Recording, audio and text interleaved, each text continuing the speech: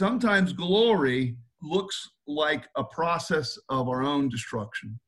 And this is a hard moment to trust, but in a sense, this is the point where we have to trust the most, right in these moments of crisis, that the moments of crisis are like a seedbed for glory. Welcome to First Presbyterian Church of San Francisco's Sermon Podcast. This is a message from our worship service on Sunday mornings in downtown San Francisco. This podcast is a ministry of our church, and we're praying it's useful for you and for the kingdom, for the praise of His glory. Be thou my wisdom, and thou my true word. I ever with thee, and thou with... Hi, everybody. So not only have we become multi-site this morning, we have become international, and I just don't know how I can't praise God for that. I'm so glad you're here, John, with us, and it's just kind of exciting. Okay, so John 17. I've been whining about having to speak about this or having to teach on it, and I've asked our Father to forgive me. Asked you to forgive me too. But I still feel like I'm swimming out of my depth. I remember only one time I've ever swum in open water in the ocean, and I found it absolutely terrifying. The idea that there was nothing below me that I could ever touch, that I would never be able. To me, I found it intimidating and frightening. I feel some of the same crisis when I'm in this text. I feel like I'm out of my depth. As I'm crawling through, we're going to crawl through it. There's so much here. And as I've told us before, I want you to have a picture that we're moving into the most holy place. Where this is image that's in the Old Testament architecture of the temple, of going from the holy place to the holy of holies. And I can't help but sense and feel and want us to see and live in that's a taste of what we have here. It's a taste of what we're experiencing in this text, but in a more abstract sense. It doesn't have the physicality of the temple, but it has the immediacy of being this intimate conversation between the Father and the Son. Now, last week we looked at the word give and how the word give just peppers the text, and how it really is one of the best. This idea of a gift, the gift-giving God. We are the gift. Christ receives us as a gift. Christ treasures us as a gift. And to me, that's just awfully exciting. I think it reaches into an eternal love, an eternal gift-giving, and that we are Christ's Christmas in the end. And we're going to return to that at the end of this again. But what I want us to focus on things we don't necessarily understand. So the first place I want to go is the word glory, and it comes right in the text. So we're going to crawl. My plan over the next 4 weeks or so is that we're going to crawl through this text, and I want to take every little word that we may not know or may be obscure or might might distance us from and with its abstraction. I want to get in there. I want to get in there, and I want to hold on to it. So we're going to look at the word glory. Now, glorifying God's glory and the glory of Jesus becomes the word is used. It's called doxa in the Greek, and that's used all over this prayer. It begins with it and it ends with it. Now, so I'll take you let's go right to the text now, so you can see it, and everybody will tell me, I hope, if this is working properly. You should have John 17, 1 through 10 before you. Do you? Yep. Do you see? You don't see the all the pictures of everybody at all. Then that's just me. Both. You see both? I can see both. Okay. Okay. All right. Well, that's the best we're going to do. I'm not going to worry about it. Now, so here it is, and let me see here. Let me see if this is. This is the text, and this is where we are right now. You'll look down here. And you'll see, I wonder if this will work here. It actually ends down here too. Here, can you all see me doing that with marking the text? And so glory then ends as well. And so I added 22 through 24 so we could see, and we're going to go to those texts too, that I'm glorified in them. These three last items are going to become important at the end. But here, I want you to look at these, verse 1 up here.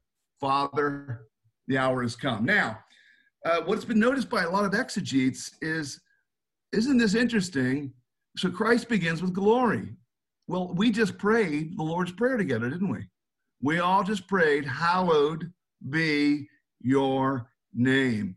And Christ is, in a sense, it's kind of beautiful. It's very marked by men who have seen it before. Here he is doing what he told the disciples to do in his own prayer. And don't miss this. This is all about the glory of God.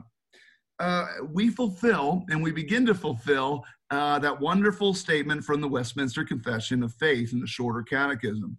What is the chief end of man? You should know this. If you don't know it, don't worry about it. But what is the chief end of man? If you've heard it before, you would have heard the answer. What is the chief end of man, the chief purpose for us? To glorify God and to enjoy him forever. To glorify God. And so if we come to this wonderful opening here, and every time we also have an idea, when we go to pray, what are we seeking? To glorify God in prayer. And let us always begin there. The Son begins there. He teaches us to pray this way. Let's grab it. Let's grab it as the place of glory. When we pray in private, or we pray secretly, or we pray nobody knows, or we pray together, what's happening? These are moments of glory. They're moments of glory for him. And so we, this idea, let's begin all the time in your private and personal prayer. Let's take it from an abstraction and bring it into something real. Father, glorify yourself in our prayers. Glorify your name. And I want you to notice the language here. This word glorify here that she used here, right there, that is in the imperative. It's the way the Son talks to the Father. Glorify. It's a claim. It's bold. It's real. And we're being invited into it. Now, I want to begin there because of how much this just sings to me. Also, I want to connect it with John's document so far. John 1:14, we're going to see a little later, tells us that we have beheld his glory, the glory of the one and only from the Father, full of grace and truth. So when we come to John 17 here, John is continuing as an author to satisfy his original thesis. They were witnesses of the glory of God. And so we're coming to this last text here, and this is all kind of coming to fruit. It's all coming to truth. It's all coming to reality here that we are glorifying God. Now, what I want to do is I want to take us through three steps about this. First, the dark side of glory. There's a darkness in it, and I think this text is meant to take us there, and I think you'll see why. There's a dark side of glory, but there's also a revelation of the glory that exalts the cross. That's where it's the meeting place of darkness and glory, and then light. Because beyond the cross is resurrection and forgiveness for sinners. And that's the bright side of glory. We move in some ways, and the language of glory helps us do this. So there's two words for glory in the Bible. The Old Testament is kabod. And now I want to park over this for just a second. And that word means heavy. It means weighty. And it comes to mean as the scriptures expand across time, because they're written not at one point, they're written across over 1,000 years. It begins as really concentrated on that ancient concept that glory and weight and heaviness. It's this idea of something heavy, full of glory, as a picture of weight. Now you're going to see that has some darkness to it. Now, but then it gets more radiant as the scriptures go along. And then by the time you get to the Psalms, where this word is used most frequently in the Old Testament, it becomes something of radiance, a light of openness and beauty. Now, and it expands that way. Now, in the New Testament, we get to the word doxa. Now, you've heard we end with a doxology, where we sing the doxology. Well, that's the word doxa. Doxa logos. It's the word of glory. So we begin every worship with glory to be the Father. We end every worship with the word of glory, praise God from whom all blessings flow.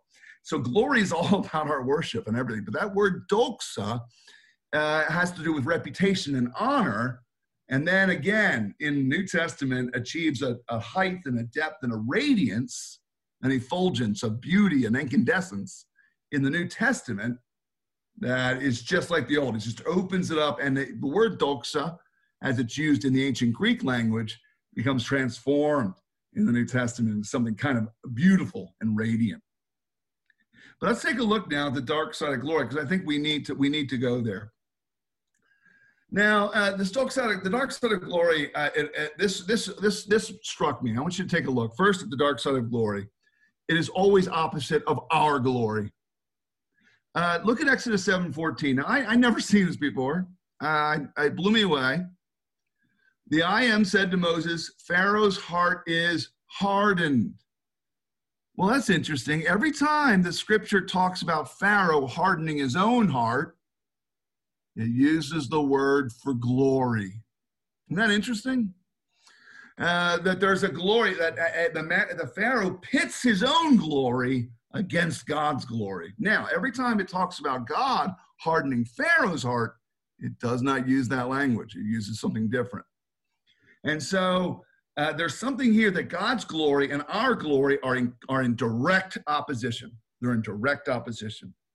And in a sense, his glory, the pun here, the play on words here in this word hardened, that's it. That is meant to reveal something. And I just this little nugget, this little exegetical nugget of a pun, just really blew me away.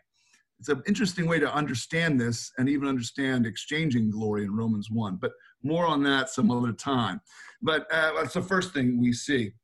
The second thing you see at the dark side of glory is that it is a glory that demands absolute holiness. No man shall see my face and live. This expression right here. I don't know how to change what I just did there, but man shall not see me and live. There's an idea pregnant in the scripture that God's glory demands absolute holiness. It is a forbidding glory. It is a glory that pushes you away, as it were, and pushes us away.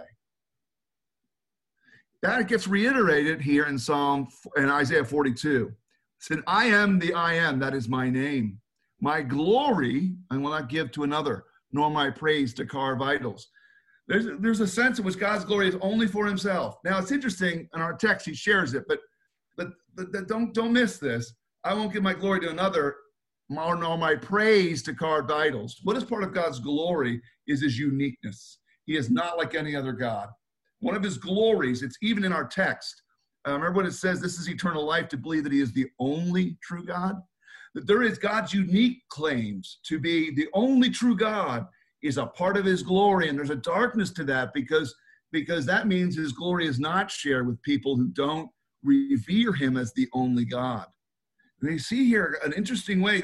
In other words, if we are people who believe there are many ways to God, as many people do, and that idea may have creeped into your imagination or consciousness, forbid it, chase it away, because part of his glory is his uniqueness. He is not like another.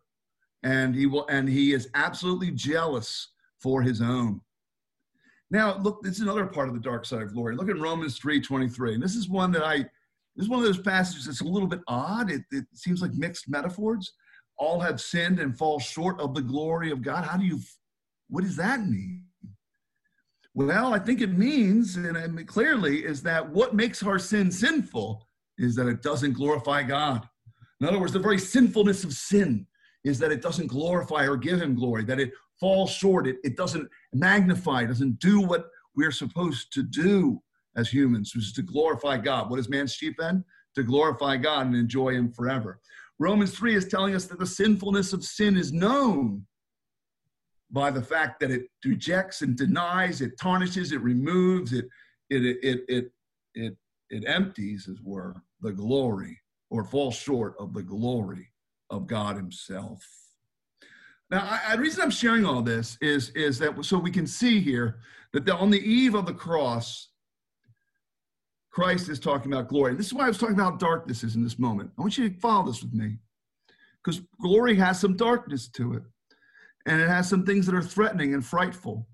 And because what I was struck by is that Christ is talking that now he is glorified and he's only hours away from the garden. Well, actually, he's just a few minutes away from the Garden of Gethsemane. And he's just a few hours away from being betrayed, scourged, rejected, abused, tormented, whipped, and crucified and killed. He is right on the verge, right on the eve, right on the advent of all of his purposes.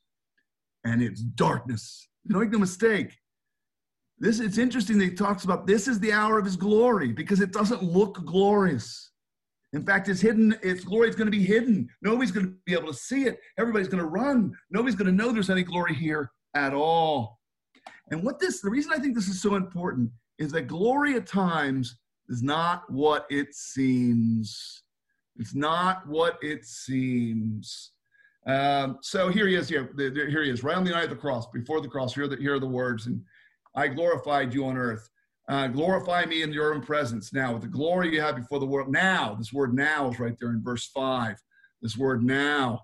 Well, what's it talking about? What's that now talking about? It's talking about the cross. Now, why is that important? Well, it teaches us that glory can be counterintuitive. In other words, it doesn't look like what you think it's going to be. We can get into a desire for glory and the glory of God that wants to avoid a cross, wants to avoid that there may be suffering involved or that there may be confusion involved. Let me give you an example about this. Let's just take a look at what we're doing here. We're talking across the internet right now, and I don't know how many people are listening or engaged even at this moment, but there's a certain kind of, I could feel in my bones, it's almost like pointlessness to it all. Like, well, what's the point? What are we doing? Why are we making such an effort? Why? And that's exactly what those disciples were going to be thinking in about 2 hours after this. You see, they're going to be thinking, what's the point? And it's going to haunt them. How, in the darkness of their own betrayal, in the darkness of their own failure and confusion, didn't he just say he was being glorified? What isn't he saying he's being glorified in us? How does that connect? So they were going to learn an important lesson. And that is sometimes glory looks like a process of our own destruction. That's weird, isn't it? It's hard to take. And this is a hard moment to trust. But in a sense, this is the point where we have to trust the most, right in these moments of crisis. That the moments of crisis, moments of death, the moments of fear and trembling, the moments of confusion and doubt and despair are like a seedbed for glory. That is hard for us. I think, the challenge comes: how will we, in the midst of this crisis or any crisis of our lives, the crises in our marriages, the fulfillment we didn't get that we thought we were going to get, the job that didn't work out, all these things that are crunching on us, are we going to be able to double down that glory can be shown in the dark? Because glory is shown in dark places and in dark times. And in fact, it must be so. I remember this. This happened last year. It was almost a year ago. So a year and a half ago was around October, November of 2018. Something really remarkable happened to me. I've been processing it since then. I lost my ordination and my career in the PCA, and our church was isolated. My mom was going through cancer surgery, and I was going through a bitter trial, a court trial. Now, all that had happened within about 12 days of one another. And one of the things that hit me in that moment was nobody has authority. You notice that he says all authority was given to him. We're going to look at that next week. But what does that mean, and why is it so important? But that was the moment which I had to acknowledge that only God could have arranged these three things to happen in that sequence at that time for me. And what was that? That was like darkness just coming over me, just complete darkness, until I could bless the Lord that it was his hand for his glory. This is a crucible moment for us where we can get to a point where we experience such devastation, but still reckon his glorious power is at work. You see, and then it's a place to double down, even when everything's screaming against you not to. Trust his glory, trust his process, and engage it. The reason I say this isn't simple. So Jesus here, he sounds so certain, doesn't he? Listen to his tone. Father, the hour has come. Glorify the Son, that the Son may glorify you. Since you have given authority over all flesh, give it to eternal life. I glorified you on earth. You hear it. You don't hear what is they're going to hear in the garden. In chapter 18 of John, verse 1, it says, and they went to the garden. Now, the other synoptics, John knew this. That's why John doesn't talk about it. The other synoptics, Matthew, Mark, and Luke, all record a crisis in the garden.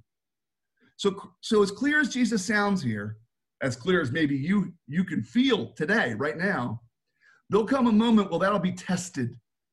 And one of the things I want us to see here is that we're in a process. Even Christ is in process of how to figure out how glory works when it's a counter to his own desires. Because he says, if it would be your will, let this cup pass from me. He asks for things that sound like a contradiction of his confidence here, but it isn't. Hear me here. There's going to be times in the darkness for us to reiterate and double down that we believe in God's glory no matter what, even though everything is against us, and we are committed to it. And guess what? It's going to feel really certain sometimes, and then other times you're going to be battling it to say it. Does that make sense? You see what's happening here? You see, this very story is teaching us something. Even Christ's own confidence here seems to evaporate in the garden for a moment, where he cries out in desperation. Well, what's going on there? Well, we're learning a lesson. If we're sometimes going to be traveling through the dark parts of glory, the dark side of it. And it's even in those moments we're going to have to fight with our faith, fight to renew, fight to remember, fight at the cross, fight at our knees at the throne to believe and to trust that all things work together for good of those who love him, who are called according to his purpose. And this is the reason I'm telling you all this is so you're prepared. Don't be dismayed by the fact that you're going to be in crisis and in doubt. Don't be dismayed by this. It is par for the course. It is the way it runs. You're in the same track. You're in the same school of our Savior's suffering. So that's this first move, the dark side of glory. We're even experiencing it right now in this. There's a disintegration here, right, of our community. We're all separate in different houses and homes. And that's not fun. And some of that darkness is here right now. And there's more to come, I think. More to come, more for me, more for you. So let's be ready. Let's be ready for the hard hours where we're going to want to challenge God even and pray like Christ prayed. Does it have to be like this? Can it change it, Father? And we're allowed to pray that. And let's pray it in Christ. All right. But let's go on now so that's so much for the dark side of glory. But I want us to go on now to the bright side of glory, as it were. Let's begin the bright side of glory. Now, so Exodus 33 is going to be a text we're going to be back in because it's one of the high points, high watermarks of the Old Testament. And it's the crisis. By the way, it's the same crisis that Christ is experiencing with the disciples, because the disciples don't understand him. Remember, their overconfidence and spiritual pride has led them to not accept his description of a cross and his death. Peter rebukes him, and he had to rebuke him back and all that stuff. Well, the people of God here in Exodus 33, guess what? The people of God just prostituted themselves before an idol. They were having an orgy. God wanted to wipe them off the face of the earth. And Moses intercedes, and he says, no, don't do that. Don't do that. And he acts just like Jesus. He said, even offers himself. He says, don't do it to your people, or people won't remember your promises. So Moses is in a leadership crisis dealing with the darkness of glory. And some of it's here, we were just pointing out. But I want you to see this here. Stand in a rock. Stand on the rock. And when my glory path, I'll put you in a cleft of the rock, and I will cover you with my hand as my glory passes by. So Moses asked to see God's glory, and what a boldness, what a beauty, what a desperation he has here. And God says, I'm going to show it to you in part. So while some of the glory passes by. But then look what John says. In John 1:14, this shouldn't be possible, right? No man shall see me and live. We have seen his glory, glories of the only Son from the Father, full of grace and truth. How do you get from here down to here? How do you get there? You get through the rock, the cleft of the rock, and covering with his hand. What is happening here? What hands are these? They're the hands with the imprints. They're the hands of the cross. Where we are hidden in Christ. When Christ died on the cross, we died with him, and so did our sins die. But when he was raised from the dead, we were raised with him as well. Here in this text is the secret here in Exodus 33, how glory keeps us away from God. Well, he creates a way that we can be present in it and through it, and we can have this intimacy from John 1:14. How do we get there? By faith in Christ. This is really beautiful stuff. So even as we're struggling with the dark side of glory, where do we run? Where do we hide? How do we deal with it? How do we deal with the thoughts in our minds that we're getting what we deserved? See, that's what happens when bad things happen. Maybe we're getting what our sins deserve finally. And there's fear in our hearts. What should we do? What shall we do again? Well, for every one look at your sin, take 10 looks at the cleft in the rock. Take 10 looks at the hand that covers. And take 10 looks at a place of, like what Christ is called, the rock in which I am built. Oh, what a beautiful picture of refuge and safety, even from God's own judgments. Praise him.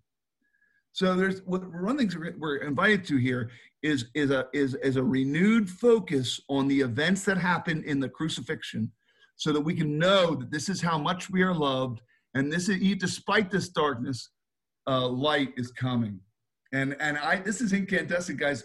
Then being united with him in his sufferings, we're also united to him in his glory. That's exactly where this all goes, you see. And Christ knows that. So let's begin why this idea of returning again and again to a sharp, determined, clear focus on the beauty of our Savior on the tree, dying for sinners, dying willingly of his own authority even. We'll see that more of that later, but it's beautiful. So I invite us back to focus again on the cross. For that's where his glory and the riddle of his glory and the darkness of his glory becoming light and radiance makes so much sense. There could be such a transformation for us. This is worship to me. I get so excited about this. The cross reveals the glory of his mercy, his name, and his love. You notice something happened here. We went from some of the imminent problems, like how do we deal with Christ being involved with our sin, our ruin, and realizing that he's in it. He's even in our failures, bringing them to his glorious light and showing his glory anyway. And now we're going to move on to something more transcendent and bright and beautiful. And you can't miss that this is the process. You will always have a time of darkness preceding a time in the light. It's part of one of the rhythms and cycles of spiritual life. And we need to engage in it. Now, so the revelation of his glory now exalts the cross and a new focus in our hearts, and we're not afraid. So where does it take this? Where do I want to take this now? I want to take it to the bright side of his glory revealed by the Holy Spirit. What's the nature of the bright side of his glory? Well, look at this right here. Notice how it's in this present tense right here. Now, that's a great translation of that. And that communicates an immediacy. It is a glory realized in us now. This is so strange.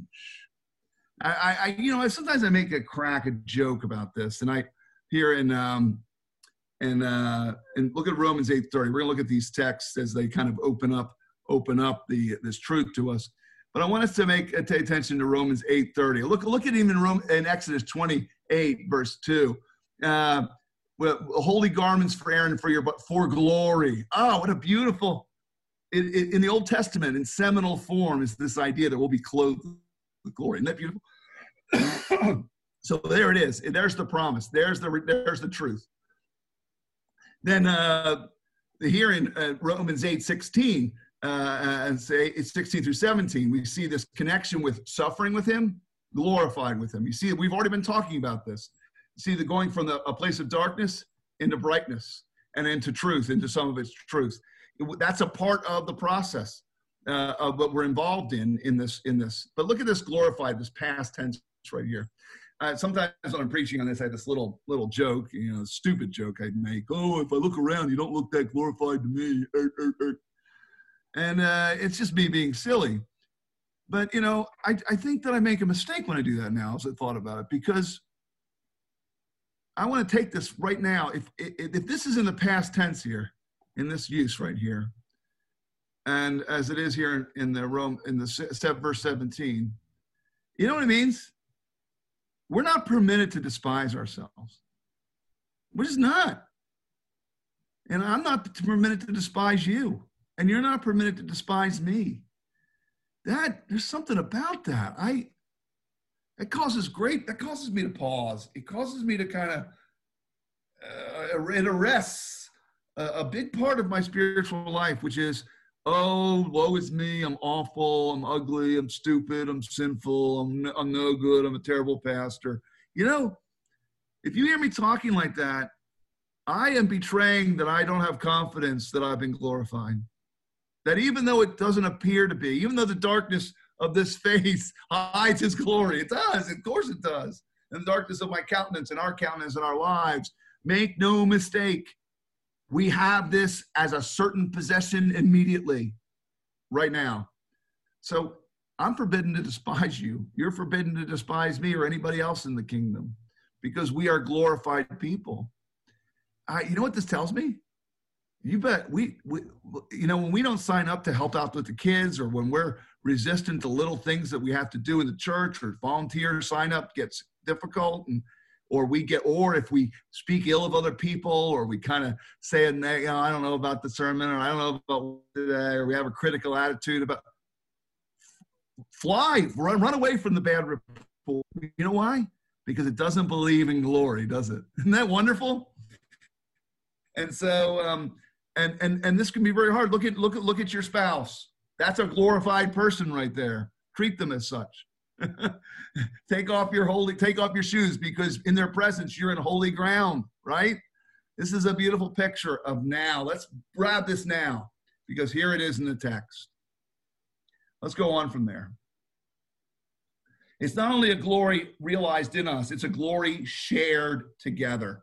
Notice it's the glory you gave me, I have given to them. And that's where this idea of unity and then love, unity and love comes up, that they may be perfectly one. Now, most of the people that if you know John 17, this is the most commonly quoted bit of it. And it's usually where people go to talk about how we should be doing things together as churches, or we should be doing things together as cross. And sure, that's I think that helps satisfy and starts to live in that. But I suspect that this has more to do with unity with the people that you're irritated by. And you don't get irritated by people unless you're living up close to them and you're in the same church as them. It's very hard to be irritated by John Dearkin anymore, because John's all the way in Tokyo. It's just the way it is. And if he were here, it would be easier, and vice versa. So it's just the way it is. Now, so this oneness right here, I want us to hear it. It's interesting to hear this is the word. You will not know the glory of Christ if you don't participate in community. Stop it. Stop pulling back. Stop withdrawing. We want to cash this in, we've got to be committed to each other, and deeply committed to this one and this love in our relationships together. We will, and look, you have put a ceiling on how far you will get knowing the glory of God every time you pull away from community. You put a glass ceiling in place. You just pretty much arrested and stop what you can know and what you can participate in. And that is so clear here in the text. We will only truly glorify him and know his glory what? Together. That's why we're doing this, even across the internet, because we believe this truth to be true, that we are glorifying Christ in this very moment with my voice and our hearts and attention. Praise, isn't that beautiful? And so let's renew our hearts and renew our commitment to the community and to the body. because only by doing so will we be bringing glory and knowing the glory and the bright side of his glory together. And this really kind of helps us when we deal with darkness in our community and the darkness of our apathy and our resistance to being connected to people, and our misanthropy, and then how ugly that is. We finally give it up. It's only in committed community, though. Well, enough said. Here in the text, it's also proved elsewhere. Take a look here. To him be glory in the church. It says in Ephesians 3:20-21, in the church and in Christ Jesus. Those are coordinate clauses. In the church and in Christ Jesus throughout all generations. So the glory is in a community together. These are all these are all in the plural. All these are plurals. Oh gosh. I shouldn't even try that. They're all in the plural. So is this down here. So are these. Do I need to continue to make my point? One of the things, one of the joys I saw this in recently was, I'm gonna embarrass Melody and Simon, but they communicated to me and to leadership that even though that they know that God's calling them elsewhere, they want to stay committed and even volunteer more before they leave. Well, you know what that is? That's treating even our sorrow, even the darkness of having to separate, is saying, no, we still believe God's glory is here, and we're still committed. And I think that I'm not praising them. I am praising what the Holy Spirit is doing in them. It's not from them, is it? It's what God does and what he creates. So praise him. And I think that's a great evidence of that reality amongst us. I think we've tasted some of this. Now, but let's end with this final place, because not only is it a glory realized in us, and we have to, as part of our identity, and not only is it a glory shared together, and that we actually grow in by being committed to one another, it's also a glory that's going to come. It's a glory that we're waiting for. Now, well, what's the importance of this? It's a perspective. We need the perspective. The dark days are coming. We need a perspective that looks way ahead too. That looks way ahead and knows that there's a glory that is a part of Jesus's love and desire to simply be with us. You see, I consider that my present sufferings are not worthy, what? To be compared with the glory that will be revealed in us. I didn't put that text in there, but it's not worthy. What's the point of that text? It's teaching you, compare what's happening here, the ingloriousness of life at times, of suffering, of the ignominy, the insignificance. So what? Christ has said he wants you to see his glory that he had before the foundations of the world. I had this picture, I know not everybody, we don't know for certain if science has accurately told us how ancient the universe is, but that by good report and by good investigation, it's some 14 billion years old. Well, this means that Jesus has been waiting that long for you and me. He must be so excited. He must be so enthused. He must be so over himself, over the moon, that he will finally be able to. He says, it is my desire. My desire. It's what I want. I want those you gave me. I want my present to be with me where I am, to see my glory. Look, last week I talked about the glory, looking forward to the glory we have after we die. And I did not know that the next morning Dale was going to die from an asthma attack, or that Jim was going to die, Jack's friend, or that Gary, 3 people close to our community and are meaningful to people in our church, have died this very week. And now we're looking forward to what looks like the threat of the death of many others in the weeks and months ahead. So I take this to be Jesus preparing us. Nothing's accidental in the kingdom. And our Father's preparing us. We need to keep our eyes on glory. When God calls people home, he's calling them home because of a desire to be with them. And don't miss how precious this is. I want to share this with you. I was, the joy and desire of Jesus is so beautiful. I was talking to my brother Joe, and Joe's been going through a super hard time, and God's leading him through it, and God's showing him his glory in the darkness. And but he said something to me. He said, Chris, if you shared with mom and dad just how thankful you are that for their faith, because their death doesn't mean that you won't see him again. And do you ever tell him that? I was like, I don't think so. I never told him that. He said, well, I do. And when I told him, you should have seen the smile on my dad's face. You should have seen the smile on dad's face. You should have seen it. Like, it just gave them such relief. I never thought about it, that would give my mom and dad relief to know that their faith gives me a certainty of future glory. And so I did that. And I did it yesterday with Dad. And it's exactly what it did. It just created thankfulness. Now, not all of us get to share this with our parents. I know that. But we get to share it with one another. And whenever we get to share it, we need to celebrate it. And we need to have our eyes fixed on it ahead, because it's real and it's true. And it's beautiful words for us. Beautiful words about the desires of God.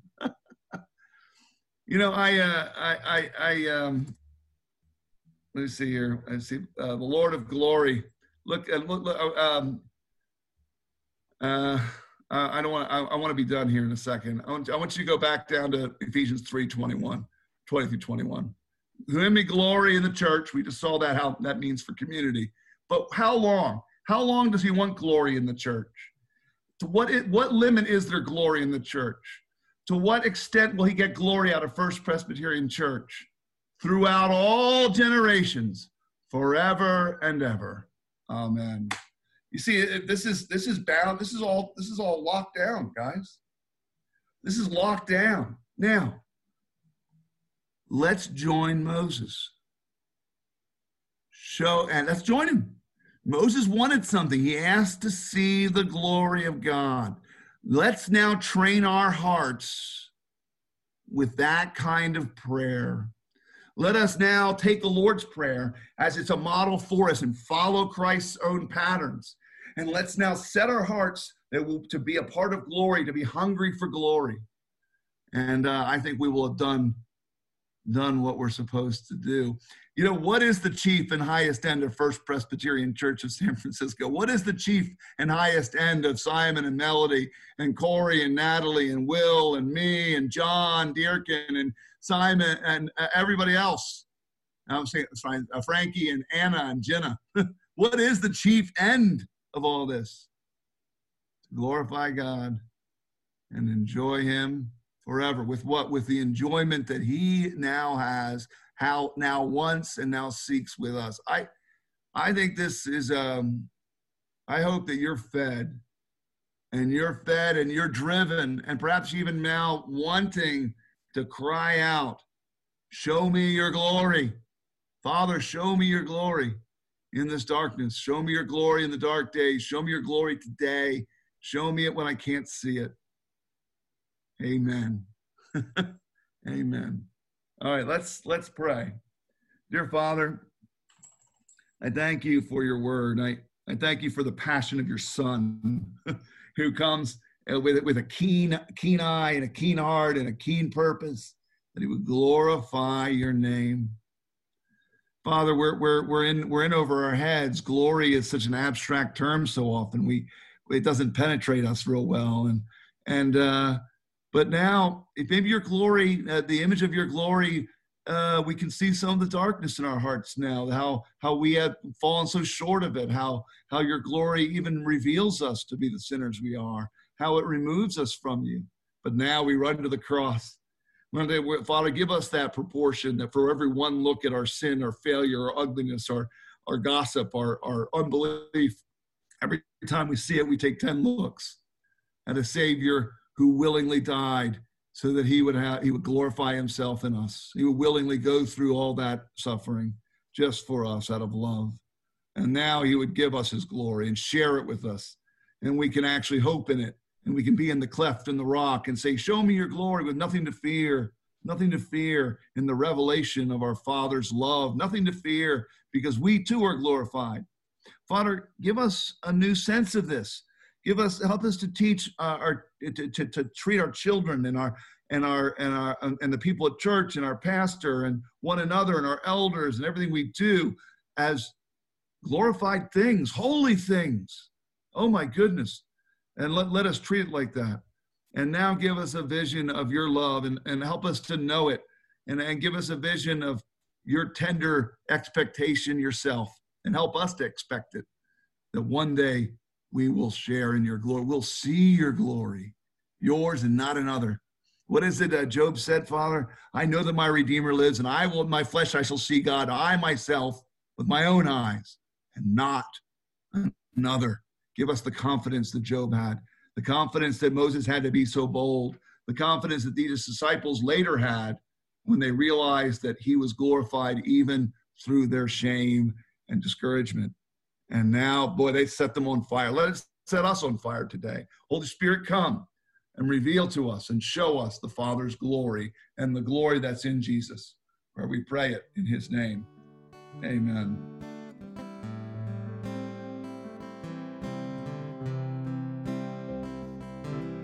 For further information, please feel free to check us out at firstpresbyteriansf.org or come and worship with us on Sunday mornings at 10:15. We meet at 110 Embarcadero, just a block away from the Ferry Building, and we can't wait to see you.